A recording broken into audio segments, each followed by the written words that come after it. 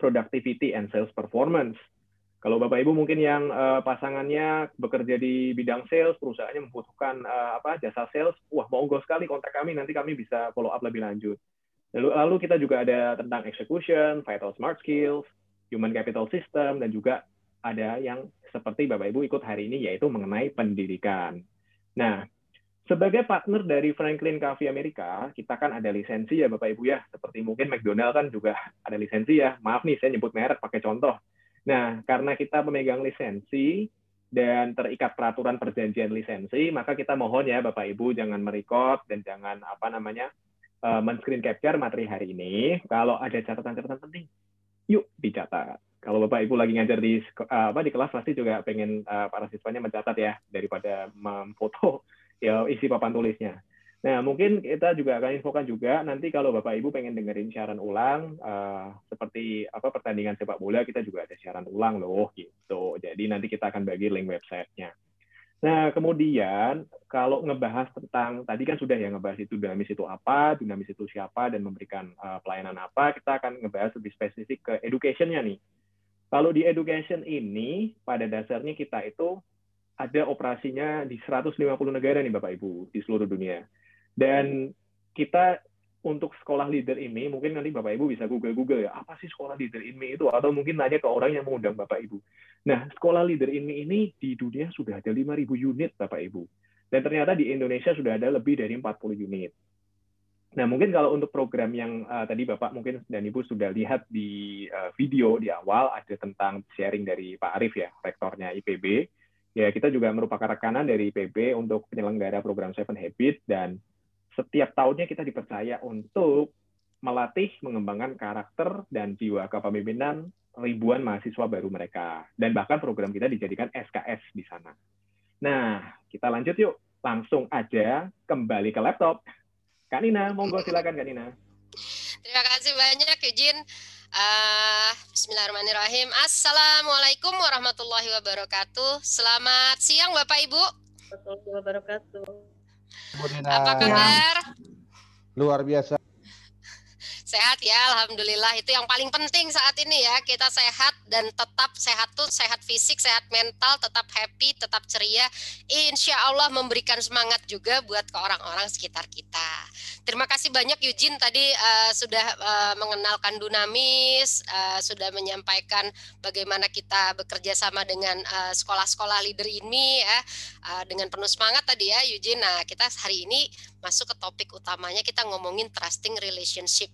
Kiat membangun kelas yang memberdayakan siswa. Nah, kalau ngomongin kelas nih kan, ya kan Eugene, kalau ngomongin kelas yang hadir di sini nih udah pakar-pakarnya nih yang ada di kelas. Betul lah. Mereka ini kalau saya yakin para peserta hari ini sudah hatam sekali lah kalau di dunia pendidikan. Kan saya hanya baru hampir 2 tahun di Dunamis ya. Cuman walaupun saya bisa belajar menyerap juga, namun kalau diadu experience di lapangan ya wah. Iya. Jadi banyak belajar nih harusnya nih. Justru itu, jadi harapannya di siang hari ini nih 1 jam ke depan nih kita bisa saling belajar ya. Jadi besar harapan kami nanti Bapak Ibu kita bisa sama-sama saling belajar gitu, supaya forum kita ketemu nih jadi forum pembelajaran buat kita semua. Nah, sebelum dimulai tadi Eugene sudah memperkenalkan saya mohon izin kenalan ulang lagi. Nama saya Nina Yuliana, saya tim dari Dunamis Education sebagai practice coordinator-nya. Saya senang banget bisa ketemu Bapak Ibu di sini karena salah satu misi pribadi saya adalah saya bisa berbagi dan belajar dari seluruh pendidik dimanapun berada. Nah, itu salah satu misi pribadi saya. Jadi setiap sesi ini buat saya ini sesi saya menjalankan misi pribadi, tidak sekedar misi organisasi, ini juga ada di dalam misi pribadi saya. Nah, dalam waktu siang ini nih 45 menit sampai 1 jam ke depan ada 3 agenda yang akan kita diskusikan bersama. Yang pertama kita ngomongin a day of a teacher, gimana sih satu harinya seorang guru itu kayak apa. Nah, pasti Bapak Ibu langsung bilang, wah Bu, riwah Bu. Nah, kita akan diskusi di situ sedikit, lalu kita bicara speed of trust, lalu terakhir kita bicara tipsnya bagaimana kita build empowered learning class ya. Oke, kita masuk ke agenda pertama nih Bapak Ibu, a day of a teacher. Nah, kebayang sebelum kita masuk, bayangkan itu siswa-siswa kita, tumpukan tugas yang harus diperiksa yang ada di GCR. Bayangkan siswa-siswa kita yang kalau lagi sesi Zoom meeting itu kita mesti bolak-balik ngingetin, nah tolong open kamera. Nah, bayangkan kita harus mulai tuh, nah ini udah mau terima rapot semester 2, tengah semester, boleh mohon dikumpulkan tugas-tugasnya. Nah, itulah hari-harinya seorang guru. Benar nggak Bapak Ibu? Nah, pernah nggak sih Bapak Ibu ngerasa nih ya, di antara tadi yang saya sampaikan, yang pertama kali, ngerasa nggak sih kadang-kadang kayak siswa itu nggak memiliki motivasi, atau dia tuh kalau ngikutin pelajaran tuh kayak harus didorong-dorong gitu. Sepertinya kalau belajar tuh itu jadi tugasnya kita gitu. Pernah nggak sih ngerasa gitu? Kita yang dorong-dorong, ayo Kak, fokus Kak, ayo Kak, lihat sini Kak, gitu kan.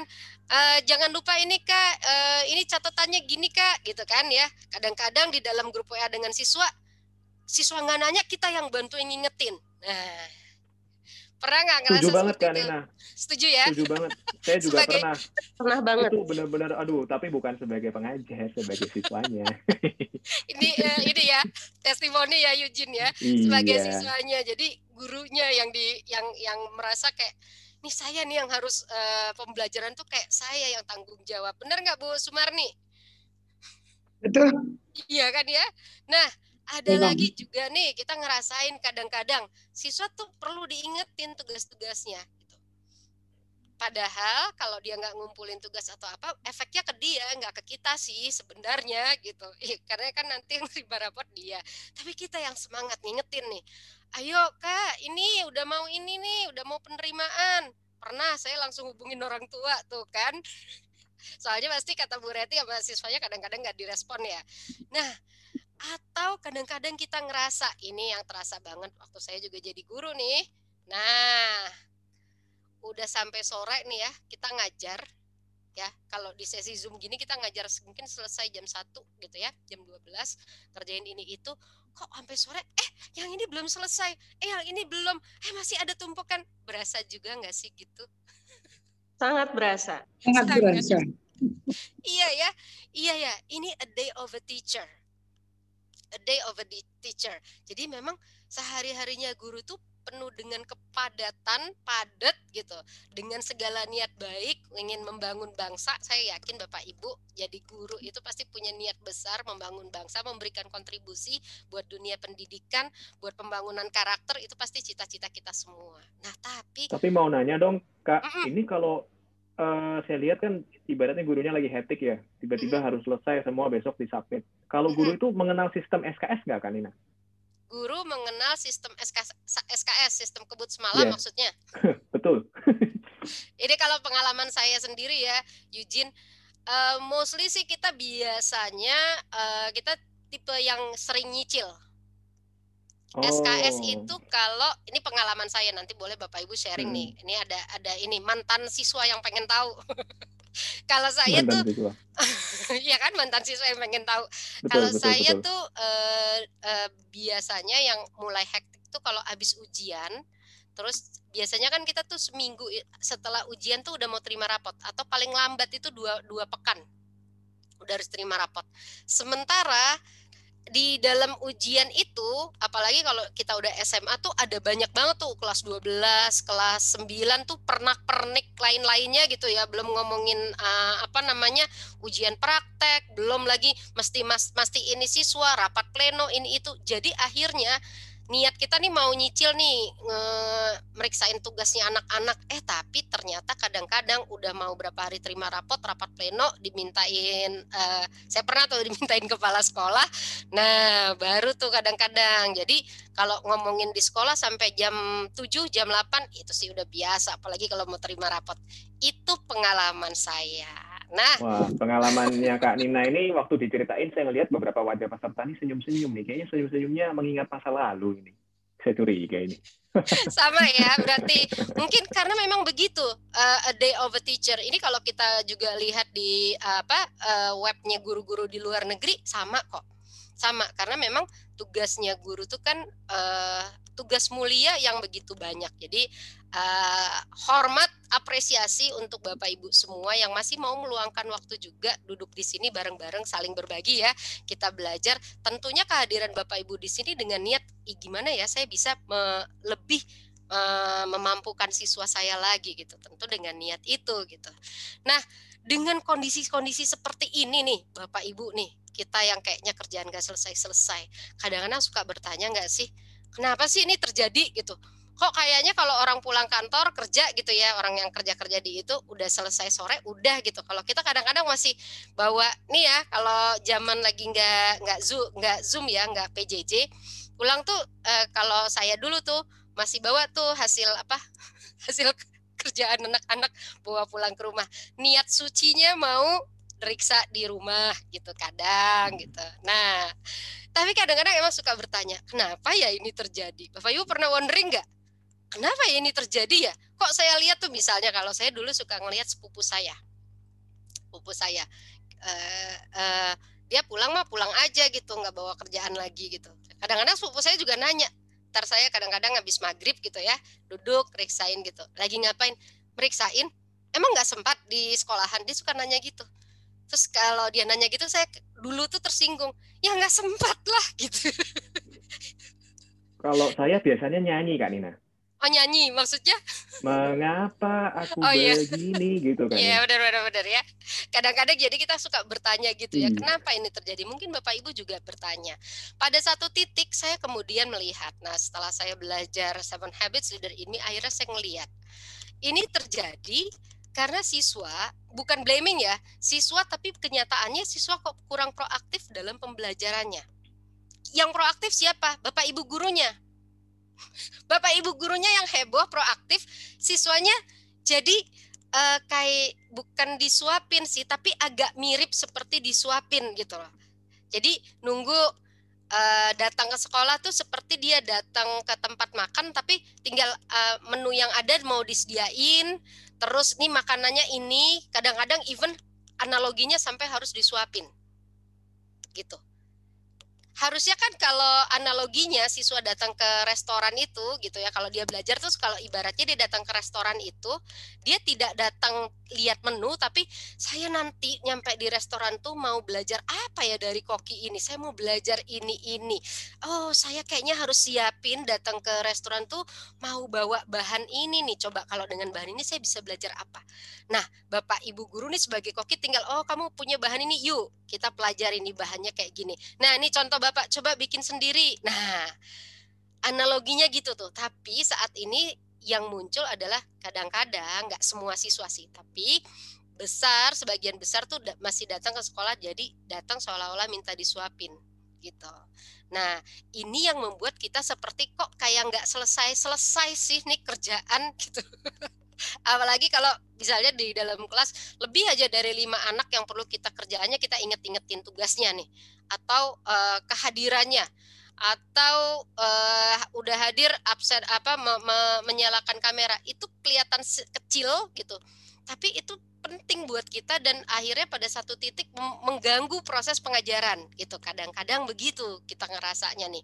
Waktu saya ini juga, kalau saya kan nggak sempat ngerasain PJJ ya, tapi ngerasain punya siswa yang dia kehadirannya tuh mesti didorong-dorong, itu ngerasa gitu. Sampai kadang-kadang kita harus luangkan waktu bicara sama orang tua, solving problem. Nah, jadi bener nggak cuma datang ke kelas teaching gitu, tapi kita benar-benar educating. Dan educate itu nggak berhenti di siswa, educate-nya guru tuh educate even ke orang tua.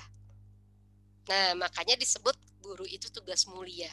Nah, pertanyaannya kalau gimana? Sorry, saya potong sedikit ya, nggak apa-apa. Karena ini menarik sekali ya. Berarti kan kalau muridnya semakin bandel, gurunya makin sakit kepala ya.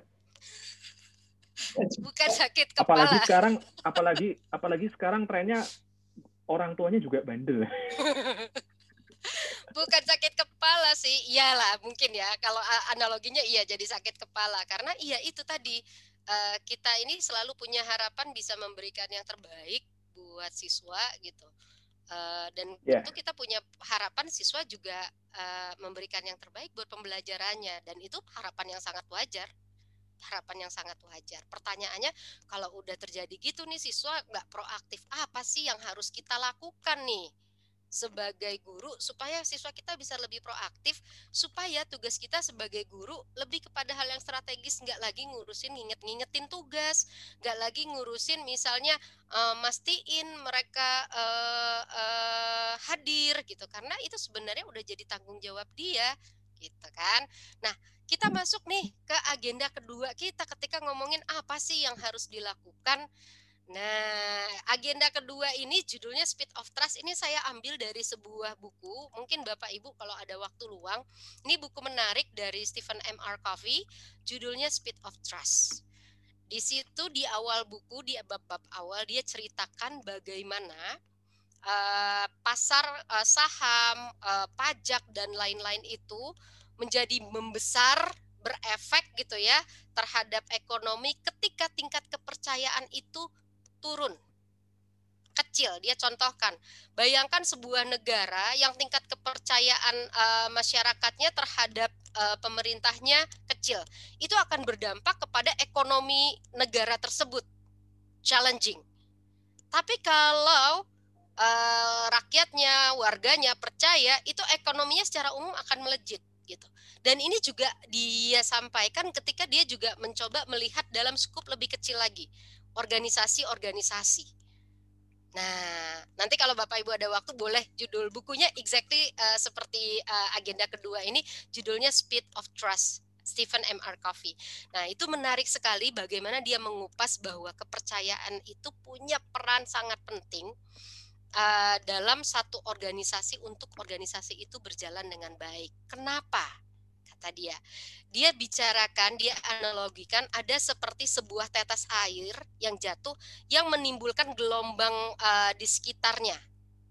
Jadi ada 5 jenis gelombang yang kemudian bergelombang memberikan efek ya, memberikan dampak lebih jauh ketika tetes itu jatuh. Gelombang yang pertama adalah self trust dari diri kita dulu. Self trust ya, bagaimana kita menjadi orang yang layak dipercaya. Orang yang layak dipercaya tuh seperti apa, nanti kita akan bahas setelah ini. Nah, kalau ngomongin orang sudah layak dipercaya, orang yang layak dipercaya ini ketika berkumpul, dia akan kemudian memunculkan yang namanya relationship trust. Jadi udah nggak, kalau self trust satu orang, relationship trust udah kemudian dia berdampak.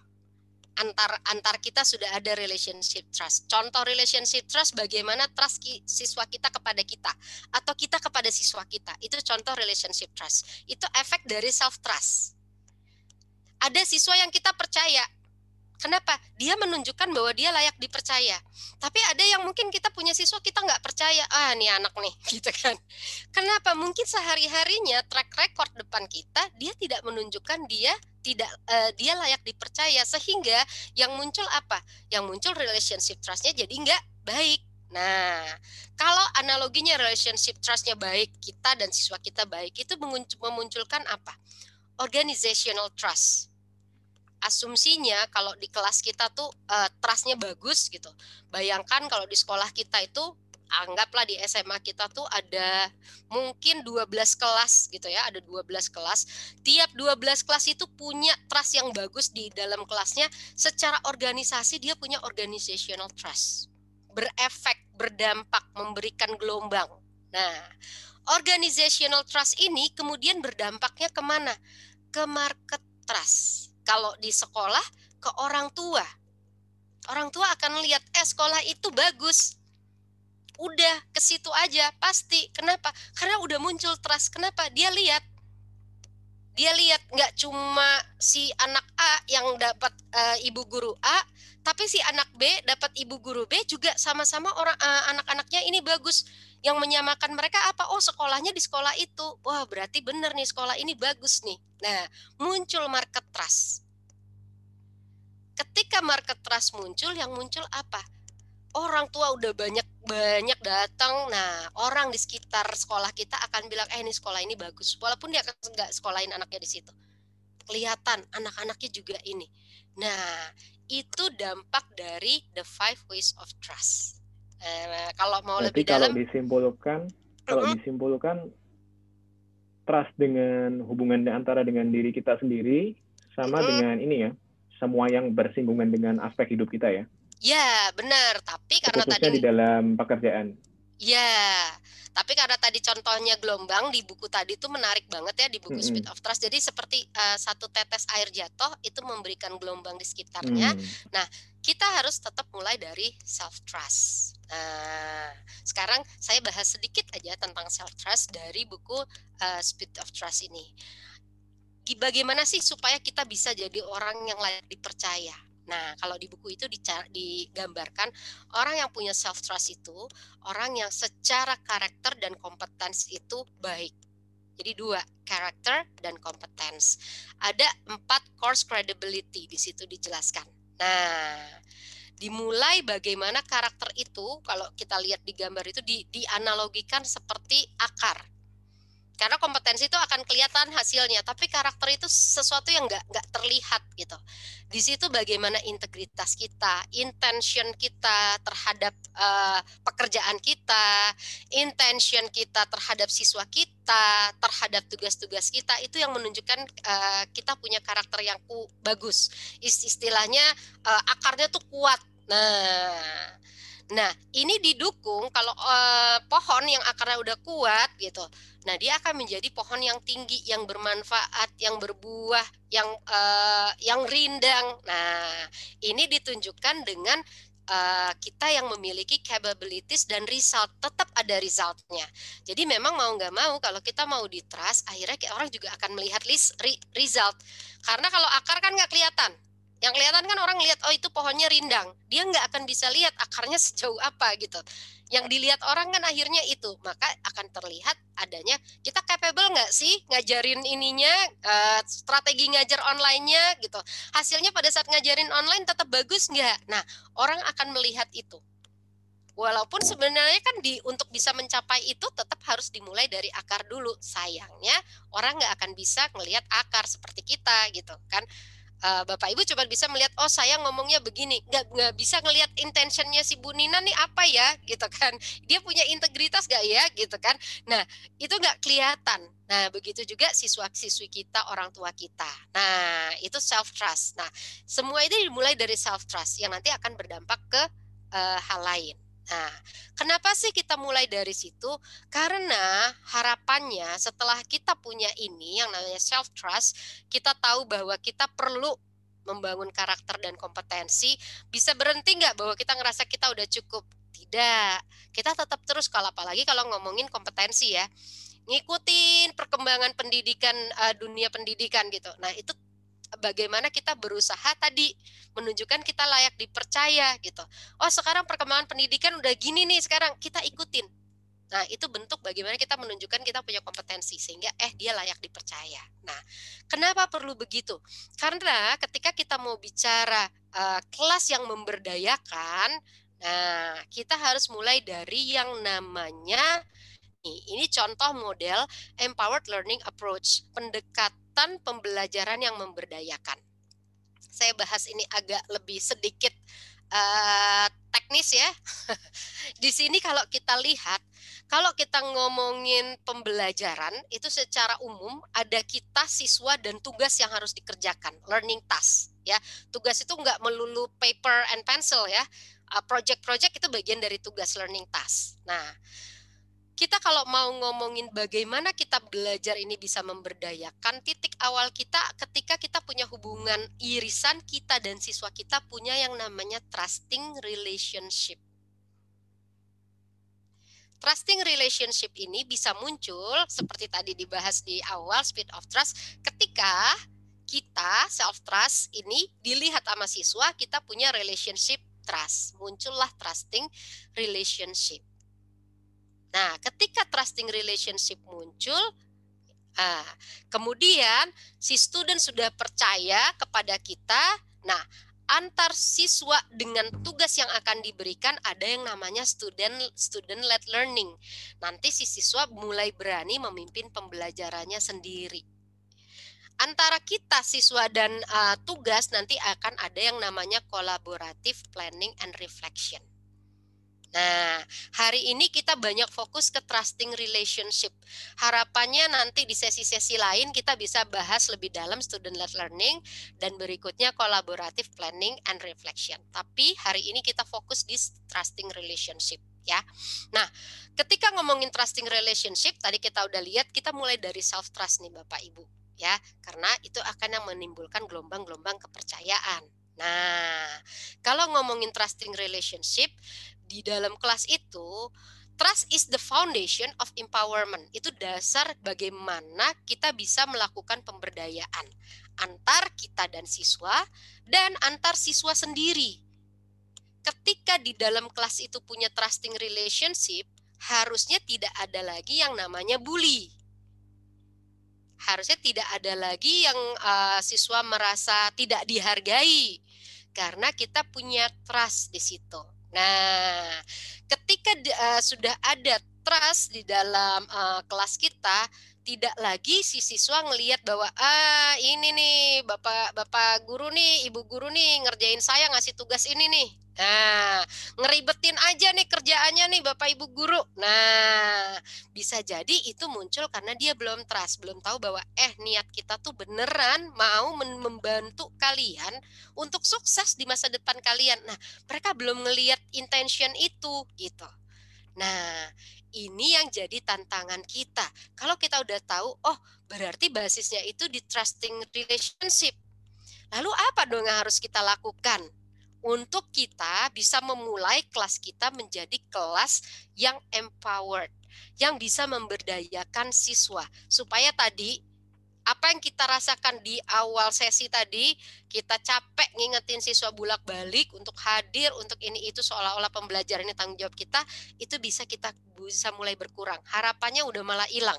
Siswa tahu bahwa, hey, pembelajaran ini saya loh tanggung jawabnya, Bapak Ibu guru tuh yang ngebantuin. Nah, kita pengennya dengan kita punya empowered learning class, pada satu titik siswa sadar bahwa falsafah pendidikan Indonesia adalah Tutwuri Handayani, Bapak Ibu guru ada di belakang, kalian yang harusnya ada di depan. Nah, harapannya ini nih si siswa apa aja sih yang harus kita lakukan supaya kelas kita bisa lebih empower. Yang pertama sekali, tentu tadi kita increase kredibilitas kita. Kita tingkatkan kredibilitas kita. Saya yakin Bapak Ibu hadir di sini pasti karena sudah punya credibility, sudah jadi guru-guru yang mumpuni. Tapi perkembangan zaman, terutama dari sisi kompetensi ya, ini yang sering jadi tantangan. Yang kadang-kadang kalau saya di sini punya remaja yang kadang-kadang dia suka ngerasa pasti saya nggak ngerti, pasti saya nggak bisa. Kadang-kadang mereka suka gitu tuh. Ini saya kalau ini ngomongin tentang remaja nih. Jadi akhirnya saya merasa bahwa kompetensi saya terkait kalau saya isu saya di teknologi nih, kompetensi dari sisi teknologi. Jadi kalau saya melakukan self reflection, saya punya tantangan dari kompetensi dari sisi teknologi. Nah, saya merasa bahwa saya harus upgrade di situ. Supaya apa? Supaya saya bisa punya kredibilitas. Ini ponakan saya ya, kadang-kadang suka bilang, pasti nggak ngerti nih kalau kita ngomongin dia sebutkan salah satu apps atau salah satu game gitu ya. Dia udah bilang, pasti nggak ngerti nih, pasti nggak bisa. Nah itu kan bentuk dia tidak melihat bahwa saya nggak kredibel nih. Untuk itu saya coba cari update gitu. Supaya apa? Supaya ternyata tante juga ngerti gitu. Saya kan dipanggil tante gitu ya. Nah mungkin ini juga yang mungkin saya ajak Bapak Ibu di sini. Saya yakin Bapak Ibu pasti sudah mampu, tapi perkembangan zaman berjalan terus. Yuk kita terus update, kita terus lihat baik dari sisi kompetensi ini apa sih yang berkembang. Sekarang udah pakai design thinking misalnya. Yuk kita lihat, sekarang anak-anak tuh lebih senang belajar pakai gadget. Gimana sih ngajar pakai Roblox misalnya. Boleh juga sesekali kita lihat. Kemarin itu saya udah lama sih saya lihat satu guru yang mengajarkan bagaimana mendesain, jadi proyeknya itu mendesain sekolah idaman mereka. Si guru ini menggunakan games Roblox dan siswa di situ engage banget. Itu untuk siswa SD. Siswa tuh engage banget ngikutin bagaimana mereka mendesain kelas yang mereka inginkan gitu kan. Mereka diminta untuk bikin desain tapi pakai Roblox. Nah, akhirnya di situ kan siswa ngerasa gurunya ngerti loh gitu kan. Nah, boleh nih kita di sini bagaimana ketika karakter kita didukung dengan kompetensi kita yang mumpuni, itu akan meningkatkan kepercayaan. Itu tips 1. Nah, kita masuk ke tips 2 ya. Di tips kedua, kita mulai membuat yang namanya classroom input system. Maksudnya apa? Jangan-jangan sebenarnya siswa-siswa kita ini punya ide-ide loh buat bagaimana kelas kita berjalan. Boleh nih selama tapi kan Bu di awal kita udah sepakat bikin gini. Ya, di awal bisa jadi di awal tahun pelajaran siswa belum terlalu tahu nih. Oh, kelasnya enaknya ternyata begini. Oh, enaknya tuh begini. Jadi nggak ada salahnya kita bikin classroom input system. Bentuknya bisa macam-macam. Kalau di verbal bisa pakai tadi nih di one to one conference, kita ajak kamu udah 2 bulan di kelas ini, ada masukan nggak terkait culture kelas, terkait cara ibu ngajar, ada masukan nggak? Nah, dengan kita minta masukan, dengan kita memberikan input system, di situ kita melibatkan siswa sebenarnya. Membuat siswa merasa, I belong to this class loh. Saya di sini bukan objek loh. Saya dimintain pendapat loh oleh guru saya bagaimana kelas ini harusnya berjalan. Saya jadi subjek loh. Nah, di sini yang membuat siswa mungkin perlahan dia merasa, saya harus bertanggung jawab karena kelas ini bukan kelasnya Bu Nina, tapi ini kelas kita bersama. Boleh lewat morning meeting, boleh pakai weekly reflection, kita duduk bareng. Nih, kita udah 1 pekan ini belajar bersama-sama. Apa sih hal yang plus yang kita rasakan berjalan baik di kelas ini? Boleh yuk di list. Boleh nih dilakukan di Jumat sore atau Jumat siang atau justru di Jumat pagi. Kita udah belajar nih dari Senin sampai Jumat hari ini.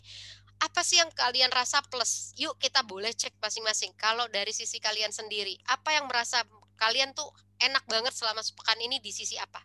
Misalnya, saat belajar ini, oke, apa lagi? Apa yang delta? Jangan lupa kita tanya, apa sih yang perlu kita tingkatkan menurut kalian?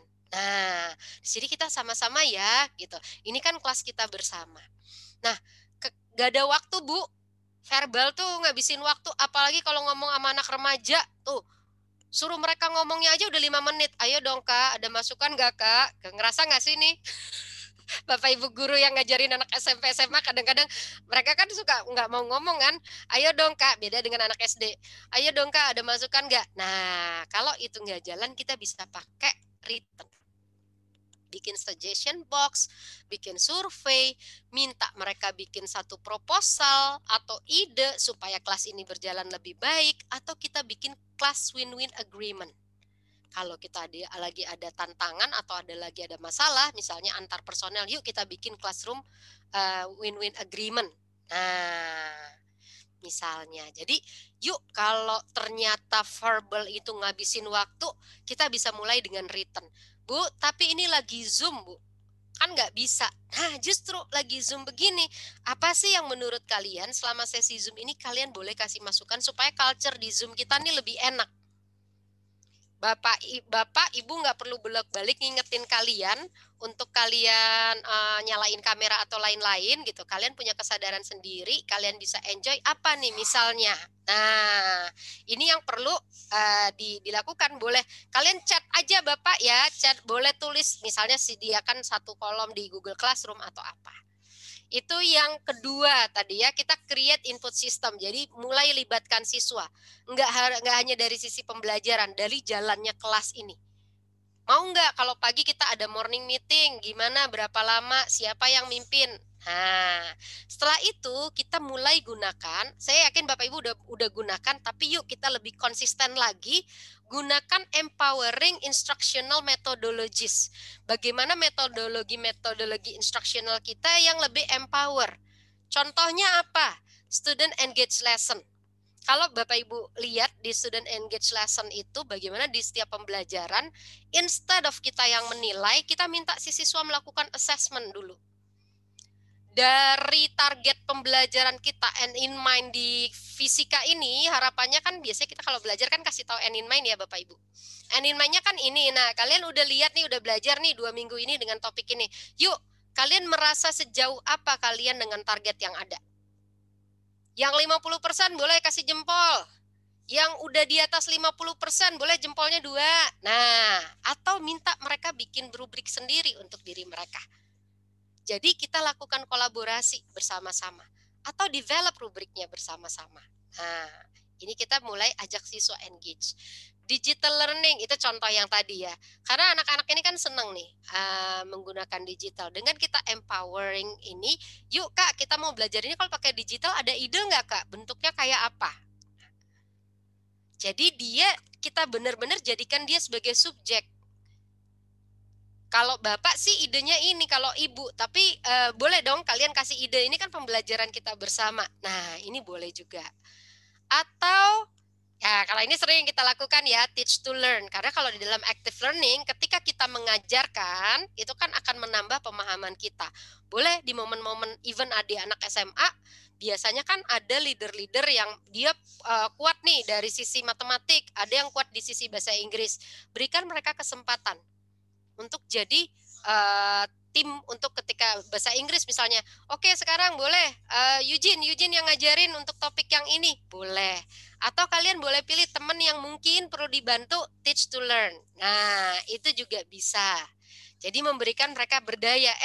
Ternyata saya bisa seperti Bapak Ibu guru. Kalau ini udah sering dong dengarnya problem based learning. Kalian ngerasa nggak sih misalnya di dalam masa pandemi ini nih, kita merasa punya masalah nggak sih dengan kesehatan kita misalnya, tapi bukan kesehatan tubuh, kesehatan mental. Kalian merasa kalian lebih sering cepat marah nggak? Iya, oke. Jangan-jangan ini dirasakan hampir di seluruh remaja. Yuk kita fokus di kelas kita.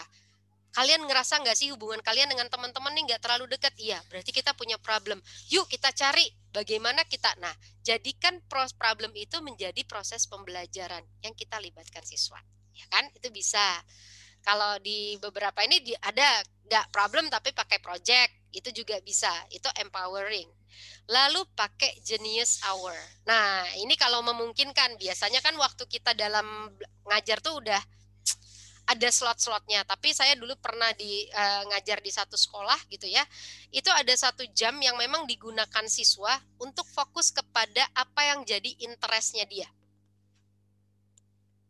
Jadi dalam kalau saya dulu itu setiap hari ada satu jam slot sebelum pulang. Nah kalau Bapak Ibu memungkinkan boleh dalam 1 minggu 1 jam aja atau setengah jam. Genius hour itu adalah kita berikan waktu si siswa untuk memilih melakukan apa yang jadi interest dia. Nah, tidak harus selalu akademik, tapi itu kuncinya harus bermanfaat. Misalnya, hobinya baca buku. Kamu boleh pilih baca buku. Atau dia hobi otak-atik ini program. Nah, itu boleh. Tapi kalau saya lihat Genius Hour ini jadi tantangan karena waktunya kita sendiri udah padat. Kalau di sekolah-sekolah di luar negeri mungkin masih memungkinkan.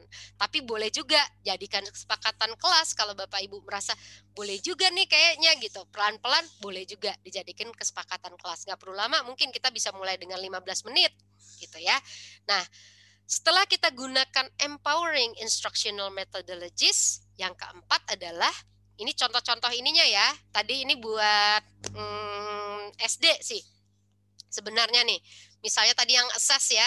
Bagaimana kita mulai ngajak siswa ketika mengassess, nggak cuma dari kita, mereka juga belajar mengassess.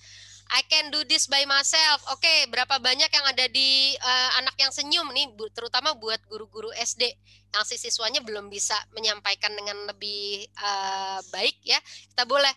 Yang merasa sudah mencoba tapi belum bisa, tetap belum bisa, butuh bantuan sedikit, boleh di sini ditaruh namanya tuh yang senyumnya kecil gitu.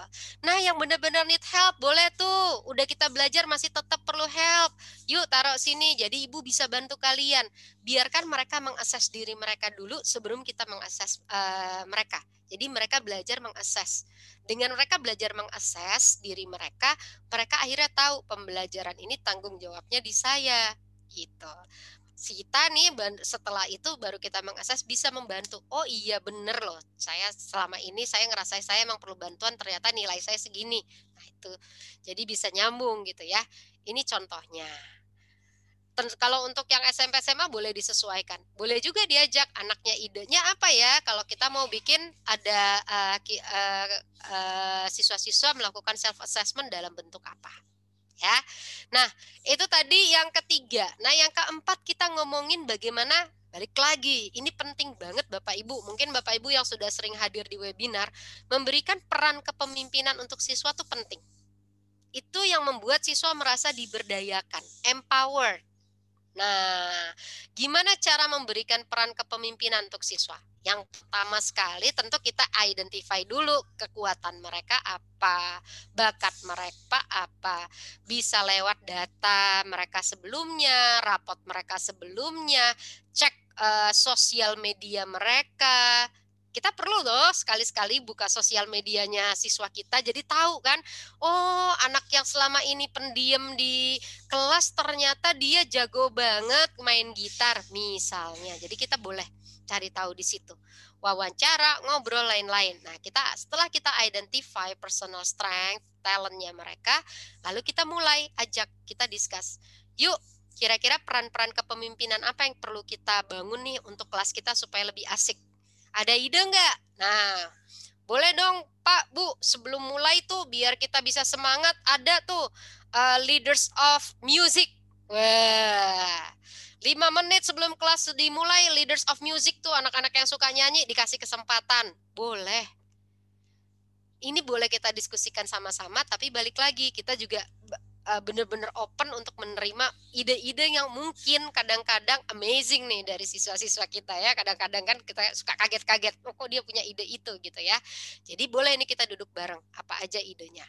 Nah, setelah itu berjalan tetap kita perlu review. Oke, kita sekarang udah ada misalnya ada 4-5 peran kepemimpinan yang berjalan untuk kelas kita berjalan asik. Yuk kita review, udah berjalan 2 bulan atau 3 bulan.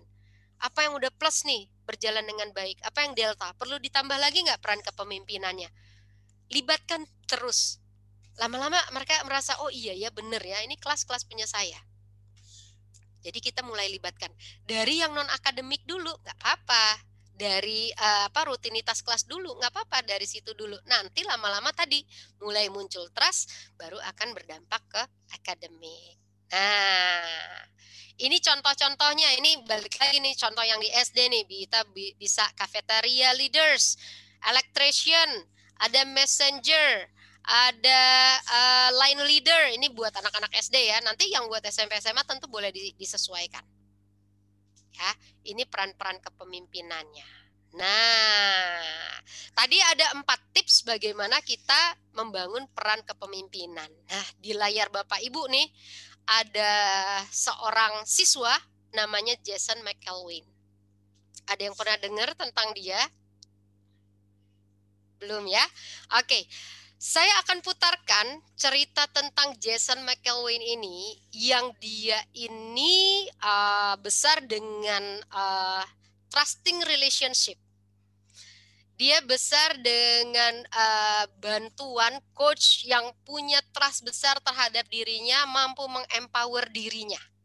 Ya, kita lihat bagaimana Jason kemudian berubah, berkembang dan menjadi Jason yang sekarang. Ya, saya akan putarkan filmnya Jason McElwain.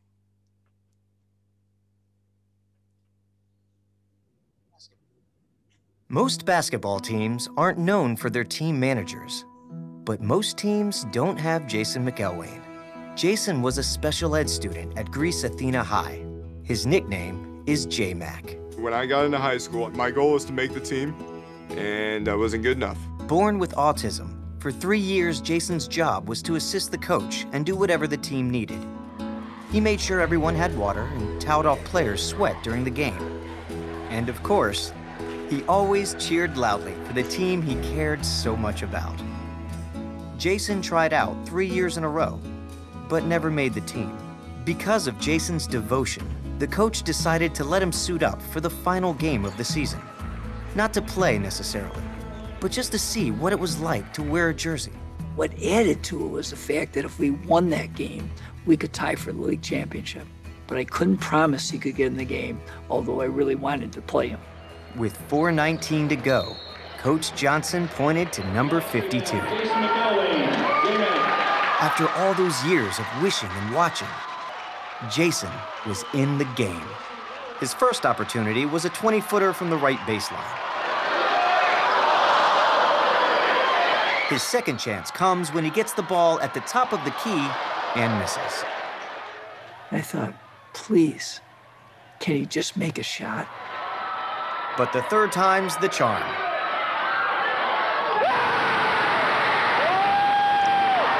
What happened next, I had never witnessed before in my 25 years in coaching.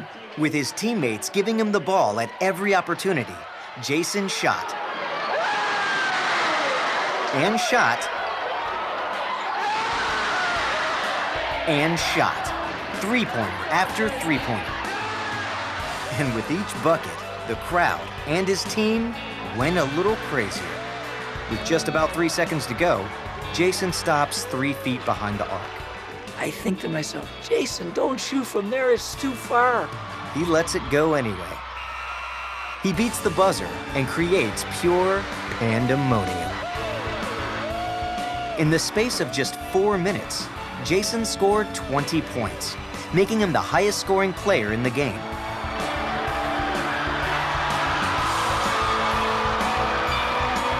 Because he is autistic, Jason had always felt different, but never this different.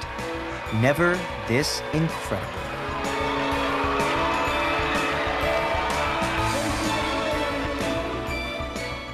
Since that time, Jason has continued to work with Jim Johnson, but he has a new nickname, Coach J-Mac. Being given a chance is unbelievable. Being given a chance changed my life.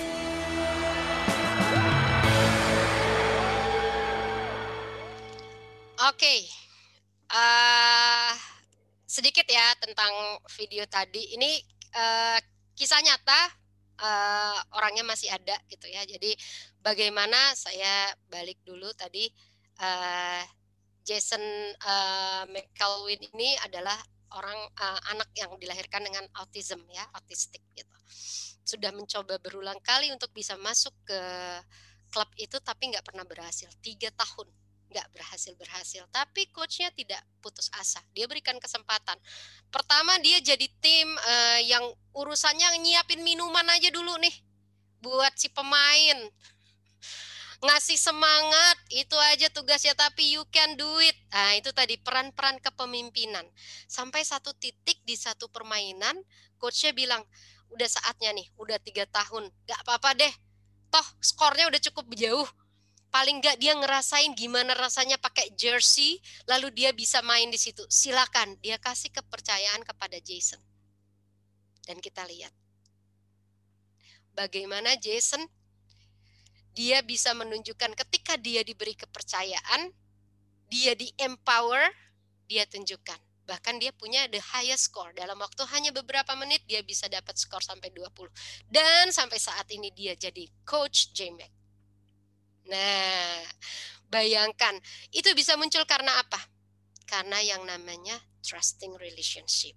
Nah, ya itu dari kami di sesi siang hari ini. Saya tutup dari satu quotes dari Stephen M. R. Covey di bukunya The Speed of Trust. Over time, I have come to this simple definition of leadership. Leadership is getting results in a way that inspires trust. Yuk kita menginspirasikan kepercayaan, kita empower siswa-siswa kita karena mereka bisa. Oke, terima kasih banyak Bapak Ibu. Mohon maaf kalau ada hal-hal yang kurang berkenan. Semoga sesi siang yang singkat ini bermanfaat, memberikan kontribusi juga buat Bapak Ibu, buat sekolah Bapak Ibu.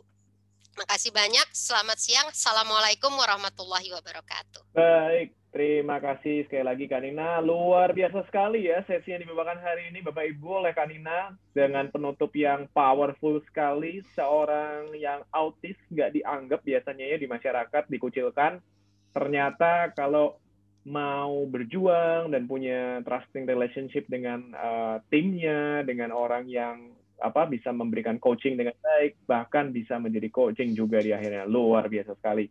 Ternyata di dunia ini apa yang dianggap terbatas di mata manusia bisa dibesarkan ya, ternyata ya hasilnya. Baik, Bapak Ibu, thank you banget. Ternyata juga ada beberapa pertanyaan ya dari para peserta. Saya bacakan dulu. Untuk Kak Nina dari Ibu Titin, SMP Pasundan 9. Izin bertanya, pada kenyataannya di sekolah, kita membangun empower learning class. Terkadang my self-trust terpengaruh oleh kurangnya trust kepada pimpinan sekolah. Terkadang dilema, kita belajar membangun trust di kelas, tetapi support dari pimpinan kurang. Bagaimana gitu? Gimana Kak Nina nih? Menarik ya, kita aja udah berusaha membangun trust, tapi sekarang hubungan kita dengan pimpinan yang justru ada kendala. Padahal balik lagi tadi ya, kalau kita bicara gelombang trust itu berdampak tuh, berdampak. Betul. Nah, bagaimana nih kalau ternyata trustnya pimpinan kepada kita yang kurang justru? Kalau kita masuk ke situ, ini sekarang kita masuk basisnya nih, basisnya kalau kita bicara di dalam 7 Habits, bukunya Stephen Covey, kalau kita bicara diri kita, hubungan diri kita dan orang lain, itu ada namanya habit 456. Nah, sebelum masuk ke habit 456, nanti boleh ya Bu Titin sembari lihat-lihat bukunya juga ya. Sebelum masuk ke habit 456 tuh ada basisnya tuh namanya habit 123. Di dalam habit 123 itu, kita di habit 1 ada satu cara. Habit 1 itu kan menjadi proaktif. Bagaimana kita menjadi orang proaktif itu, kita fokus kepada lingkaran pengaruh kita. Lingkaran pengaruh. Jadi di dalam habit 1 tuh dijelaskan ada yang namanya lingkaran pengaruh, dia lebih kecil, ada yang lebih besar lingkarannya tuh di luar tuh namanya lingkaran peduli. Nah, orang yang proaktif, orang yang efektif, orang yang akan berhasil terus-menerus, dia akan fokus kepada lingkaran pengaruh. Apa lingkaran pengaruh kita? Terkait peran kita di sekolah. Misalnya, tadi kita berusaha mengempower anak-anak di kelas. Kita berusaha meningkatkan kepercayaan lewat bagaimana kita menunjukkan kredibilitas kita kepada orang tua siswa. Tapi Bu, kemudian pimpinan saya tetap belum percaya kepada saya. Nah, apa yang bisa kita lakukan? Kita fokus pada lingkaran pengaruh kita tadi. Kalau kita bicara bahwa kita ingin dipercaya atau harusnya kita dipercaya, layak dipercaya, ada 2 komponen tadi, character and kompetensi. Nah, bagaimana kemudian kita berusaha meningkatkan ini? Tapi Bu, saya udah meningkatkan ini, tapi pimpinan saya tetap belum percaya. Nah, pimpinan belum percaya itu ada di luar, di lingkaran peduli kita. Kalau di dalam tuh kan lingkaran pengaruh, yang di luar tuh lingkaran peduli. Kita nggak bisa memaksa orang percaya kepada kita. Karena katanya mantul sekali Kak Nina trust ya. itu harus di-earn gitu kan ya, Eugene. Jadi kita tunjukkan, jadi nggak apa-apa. Tapi saya yakin kalau kita terus-terusan menunjukkan kita kredibel, satu titik nanti orang pasti akan percaya. Pimpinan yang selama ini mungkin nggak percaya, dia akan percaya. Boleh juga di-share tadi, Bu, cerita tentang Jason McElwain tadi ya. Bayangkan kalau tadi anak autis gitu ya, kita kalau jadi gurunya mungkin kita nggak percaya gitu. Tapi ketika diberi kepercayaan, bayangkan begitu banyak potensi yang selama ini mungkin nggak dilihat. Nah, boleh juga di-share. Nggak maksud nyindir nih ke pimpinannya, tapi boleh di-share. Jadi, yuk kalau orang yang dipercaya, kita memberikan kepercayaan dengan baik, mengempower, orang kemudian akan memberikan sisi terbaik dari dia. Itu kira-kira semoga cukup menjawab. Baik, terima kasih Kak Nina buat jawabannya, super sekali Kak Nina. Mungkin Bu Titin dan yang lain boleh memberikan ini ya, reaction tepuk tangan ya. Tapi kalau saya mungkin boleh menambahkan, kalau Bu Titin pusing-pusing, udahlah pimpinannya diajak ikut sesi webinar Dunamis aja lah yang ada Bu Nina, nanti biar Bu Nina bisa bantu. Boleh. Oke, kita lanjut ke pertanyaan berikutnya ya. Dari Pak Liderson, SMA Damai. Untuk membangun trusting relationship yang baik untuk siswa kelas 10 yang sedang mengalami kendala, di mana guru belum pernah ketemu secara langsung tatap muka. Bagaimana tipsnya ini Kak Nina? Iya nih, kelas 1 SD, kelas 7, kelas 10 tuh jadi tantangan. Nah, kelas 10 ini punya tantangan besar apa? ketemunya anak SMP yang baru lulus, yang ngerasa udah gede banget, tapi sebenarnya dia belum gede. Itu tuh yang jadi tantangan di SMP. Kan anak SMP tuh suka ngerasa abis lulus SMP dia udah ngerasa gede banget tuh, nggak mau dikasih tahu kan, ngerasa udah tahu gitu. Terus ketemu dapet di kelas kita yang kita secara fisik aja kita nggak ketemu. Bagaimanapun ketemu fisik itu kan memberikan hubungan kedekatan yang lebih dekat kan dibanding kita ketemu lewat Zoom. Kenapa? Kita berkomunikasi kan kelihatan nih body language-nya, semuanya lebih kelihatan. Kalau kita di sini terbatas kan, segini aja nih yang kelihatan, nggak kelihatan sayanya gimana-gimana. Nah, begitu juga dengan siswa. Tapi gimana untuk kita mulai membangun trusting relationship di kelas 10? Boleh kita mulai dari misalnya sesimpel kita tadi ya, kita kalau tadi contohnya kita kalau assessment belum bisa deh misalnya karena ini kita baru pertama kali, kita mulai dari duduk bareng. Kak, ini kan kelas ini bukan punya Bapak aja nih, kelas kita bersama. Yuk kita bikin misi kelas bersama yuk. Kita mau bikin kelas kita kayak apa sih? Yang asik dong. Kan kita pengen SMA kelas kita nih terkenang-kenang nih ada di SMA. Jadi pengen yang asik. Oke. Kelas asik definisi kalian apa sih? Tapi memang perlu waktu, Pak. Karena saya juga punya remaja ya di rumah, ngobrol sama remaja itu kan tricky-tricky gimana gitu ya. Apalagi di Zoom, mungkin Pak Leaderson ngerasain ya. Udah diajak ngomong terus diem. Udah diem gak kelihatan mukanya di off-in. Kameranya gitu. dimatiin ya. Benar gak Pak? Kerasa ya kayak gitu kan? Iya benar Bu Nina, artinya kemarin kita coba untuk per kelas ya. Duduk bareng, mencoba untuk apa sih maunya mereka, apa kendala mereka.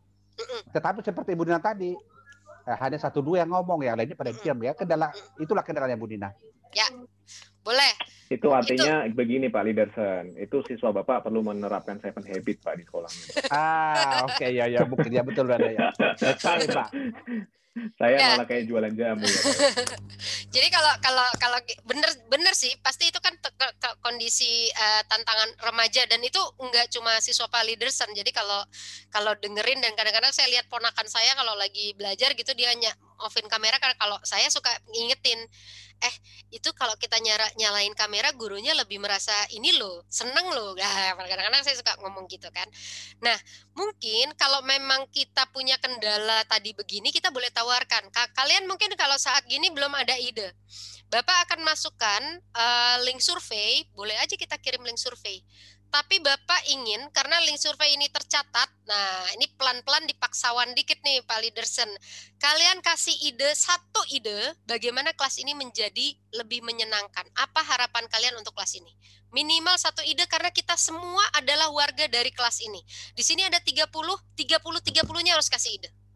Bapak tunggu ya, Bapak kirim surveinya. Nah boleh juga kayak gitu Pak, pelan-pelan. Tapi kan dengan begitu mengajarkan si anak bertanggung jawab. Biasanya yang nggak mau ngasih ide tuh, nanti dia yang paling banyak komplain. Sering gitu gak sih? Ya kan? Biasanya gitu. Nah ini kita semua bertanggung jawab nih di kelas ini. Nggak apa-apa kita sembari ngajarin siswa kita. Boleh nih mulai-mulai kayak gitu Pak.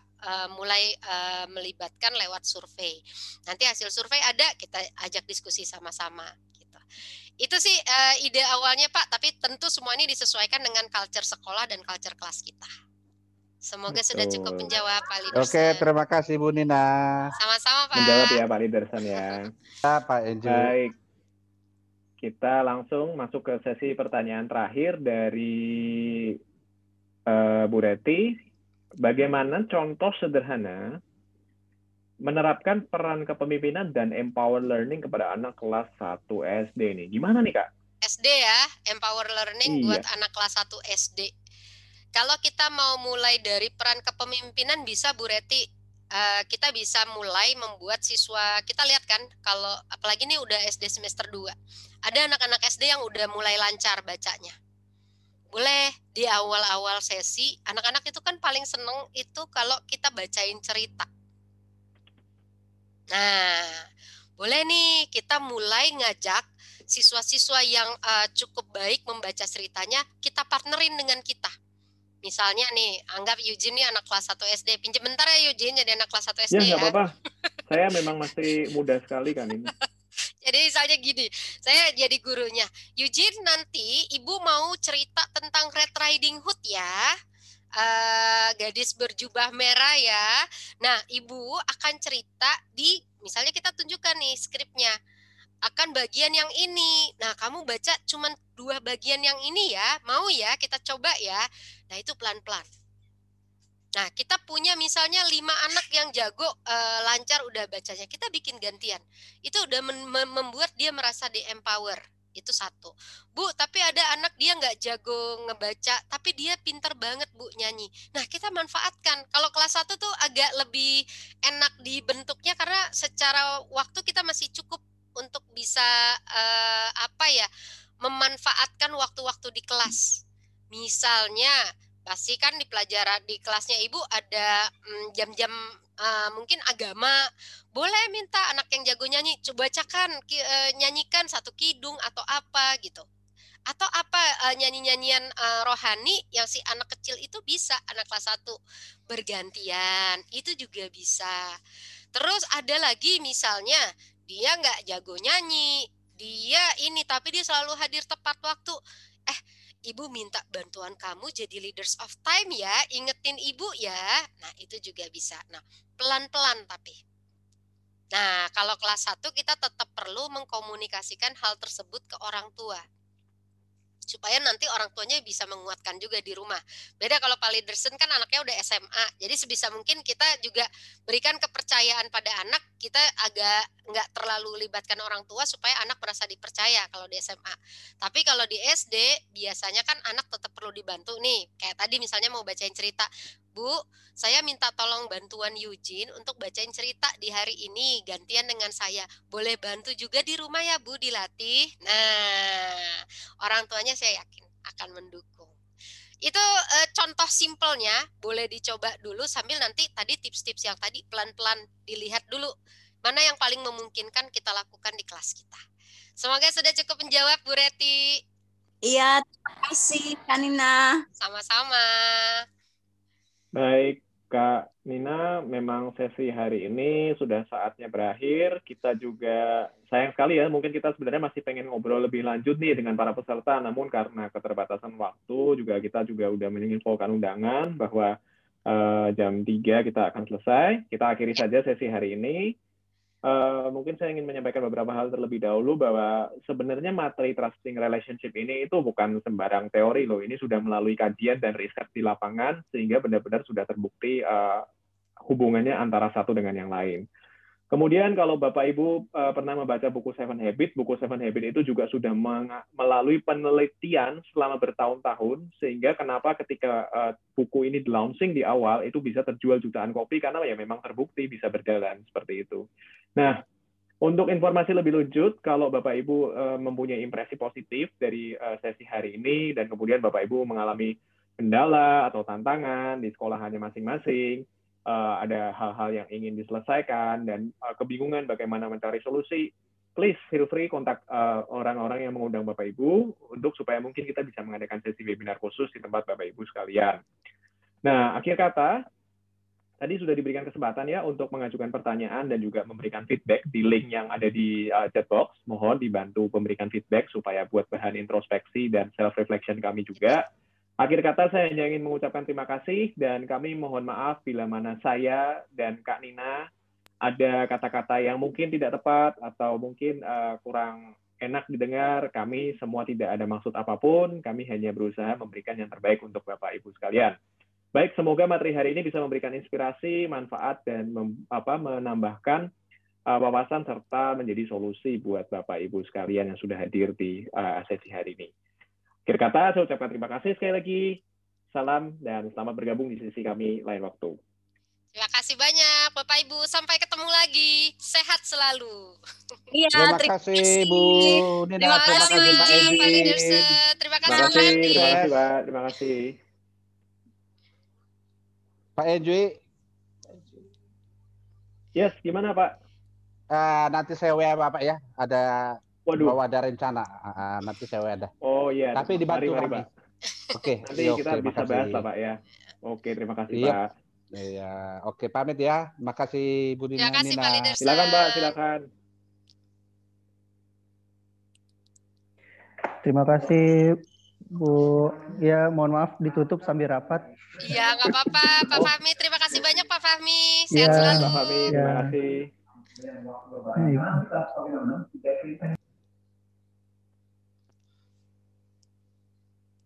Terima kasih, Bu Titin.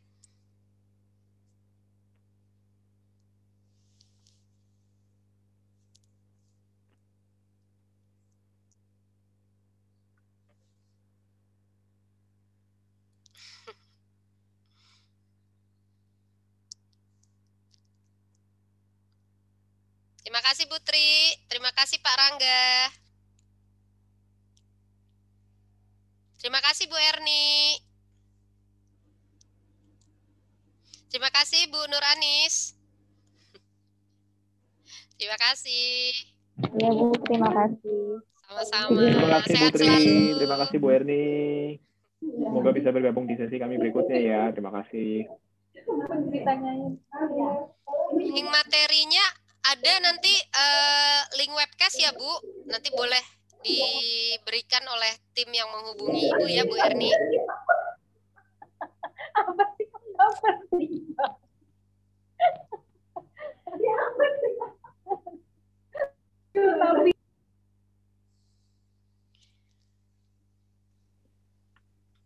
Oke. Di stop dulu recordingnya.